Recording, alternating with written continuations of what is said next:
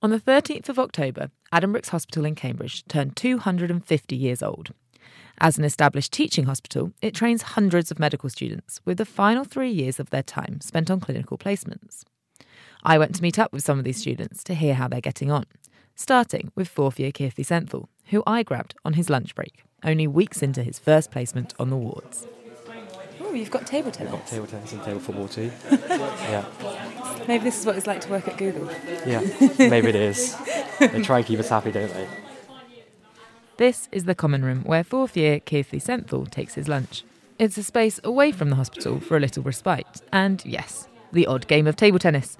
We took a seat amongst the other medical students to grab a quick chat and find out what's different this year. Dealing with patients, dealing with people is very different because they expect a certain kind of attitude, a certain level of knowledge which we have to be able to deliver and show competency. When you're taught as a medical student, you're being taught to be a doctor. Is there kind of actively teaching you to have a good bedside manner? We are taught sort of clinical communication skills, so they sort of focus on primarily taking patient history, where we try and gather all the information, and they really encourage us to really listen out to patients, and that's part of the communication skills that we're learning at the moment. It's been your first week. How has it stood up to expectations? Has it been what you expected? Is there anything that's been particularly hard or particularly surprising? Nothing really prepares you fully for being thrown into a hospital. You're surrounded by patients. It's just a different way you have to hold yourself. I wasn't really expecting that. We're pretty much on display 24/7 really, so we have to really think about all our actions, what we do and what we say. Also our appearance as well. We have to try and keep up an appearance to try and uphold the medical profession as a whole, whereas when I was going to lectures as an undergrad I'd put on jeans and a t-shirt really, but now wearing trousers and a shirt, it's a very different feel for what it was before, but we were expecting it, we were told what was to come, so that's one part of it. And I guess other struggles that you may think about is quite a lot to learn, to be honest. I'm not going to lie that. It's still very interesting though, so I'm glad I'm doing it. You're training here at Addenbrooke, which is one of the biggest hospitals in the country. What's it like being here particularly? So coming from the sort of scientific background of our preclinical years, it's quite exciting to know that these are the best doctors out there really, and it's quite exciting to be able to be in this privileged position to be able to learn from them. People from all walks of life come to this hospital. It's a hub for various researchers and various types of treatments, so you get quite a lot of different people coming in, and it's a really good place to be. Has there been anything which has been really positive this week? So we get patients coming in and they've been treated by a doctor, and we're so grateful that they offered to come back and see medical students as part of teaching. They've come in, seen the GP's picked it up and sorted their life out, and they're back to normal now, which is absolutely great, and it's such a wonderful experience meeting those people, and they're so happy to be in the state that they're in, and that's what I really want to do in the future, is get people to that state where they can go back to normal and live out their lives in the best way they can. A fantastic sentiment. Throughout the next 3 years, Keerthi will also be learning all the technical skills needed to become a fully fledged doctor. And to get a taste of what that must be like, I went back to university. A couple of needles. Tubes for blood. A couple of wipes to clean the skin. Some swabs for afterwards. Taking blood, one of the many skills that all medics learn before they graduate. But how do you teach such a thing? Well, instead of sending a first-timer to stick a needle in a patient's arm, students are sent to the clinical skills lab, a practice room fully kitted out with plastic arms and bags of blood. I persuaded fifth-year student Callum Worsley to take me along and give me a taste of being a medical student. First up, choose your arm. Choice is yours. They've all got these little name bands on them. Who have we got here? Mo Sislak. Isn't he the bartender in The Simpsons? Yeah. He's not yellow at all. Well, not yet. Not until I've got hold of him. Okay, so what's next? Wash your hands, gloves on. Part of the realism of this is to talk to this arm as if you would to a patient. Next, add a tourniquet around the upper arm to increase the blood pressure. And it's time to pick your vein. If you just run your finger left and right, you can feel a little bump where the vein is. And if you press on it, it feels a bit sort of spongy. Then, give the arm a wash, grab your needle and...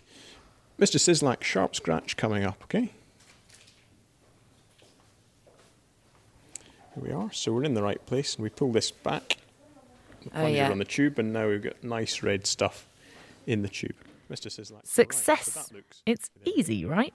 Now we'll just ask Mr. Sislak to press on there for a couple of minutes to make sure you're not bleeding anymore. And we'll label these to make sure they go to the right place. Perfect. Well, I mean, you did that one. Scene one. How do you want to do one? Yeah, I guess so. You're going to have to hold the microphone. That's fine. Callum took me back through the steps one by one, and it didn't go too badly. Or at least Mr. Sislak didn't complain. But a plastic arm is a far cry from a real one, and that's why in medical school, students will practice on each other for a more realistic experience. So Callum, how about it? Would I be able to practice it on you? I hate it. But we'll find you someone. Okay. Or, okay, I'll see if we can persuade someone around this building to let me. Not so keen then. Well, luckily for the unsuspecting staff of the Deakin Centre, I managed to persuade Callum to do his bit for radio. You're going to let me take your blood after having said it's something that really freaks you out. Well, you get a bit used to it. We've all tried doing it on each other. Okay, the pressure is definitely on though. Or, this is not the right thing to say, but now that I know I'm going to do it, I've actually got butterflies in my stomach. Not very reassuring. Luckily, Callum didn't change his mind and successfully coached me to taking his blood. But I don't think I'll be hanging up the microphone just yet. And I'm just going to just prod it in. Yep, done. Oh, and it's filling. Perfect. And this one doesn't look like Ribena, it looks like real blood. Oh, That's it. No, just relax. you're the one who's having your blood taken, and I'm the one that's hands are shaking. Luckily, I didn't have to do that again, as for my final stop, I headed out of Addenbrooke's to Orchard Surgery in Melbourne to get a taste of what it's like to be in your last year of training. Yeah. When you've been feeling a bit under the weather. It all sort of comes together. Okay. And how regularly is this happening? Lucy is a sixth-year medic. At the minute, At the end of this year, she'll be a qualified doctor, taking on all the responsibilities and extra workload that entails. But for now, she's still in training, and today, her focus is on earache. Does it feel a bit uncomfortable? Can you feel... yeah, it hurts a bit. So you can feel... Lucy has a 30-minute slot. In that time, she checks the patient's history, does any tests and forms her conclusions, before calling in her supervisor, Dr. Yu. Hello. That was quick. We try our best. I'm Dr. Yu. Nice to meet you. So I'll just explain a bit about what's been going on. So It's a far cry from the fast-paced Addenbrooke's hospital. Out on GP, we're here for 4 weeks in our final year. We get to see patients on our own in clinics, which is really useful. It gives us a chance to practice the skills that we've learnt in communication skills in the hospital and put that into practice in GP. Also, the doctors then come in to the rooms and review things, so it's an active reflection and learning process all in one go. So being out in GP is really useful, and lots of students, I think, find it helpful. You're in your final year now. Do you feel ready to be a qualified doctor? And what happens next? I know you've still got, just under a year, so you've still got a bit of time, but are you looking forward to that? I'm definitely looking forward to it. Yeah, this is what we've been working for years, and the course has been really good in preparing us for it. There's still lots of things this year that I've got to get done before I qualify. Obviously, it's a steep learning curve when you're on the wards, but we've been well prepared at university. So, yeah, definitely looking forward to it. What comes next? This year, I've got some exams to prepare me for foundation training, and I've got finals which I need to pass. After that, I've qualified, and I'll move, or either stay in the region or move to a different region. Everyone chooses where they want to go. And then it will be starting as a foundation doctor in the hospital. So right into it straight away. Do you think you'll want to stay around Cambridge, or do you reckon it's time for a change? I haven't yet decided.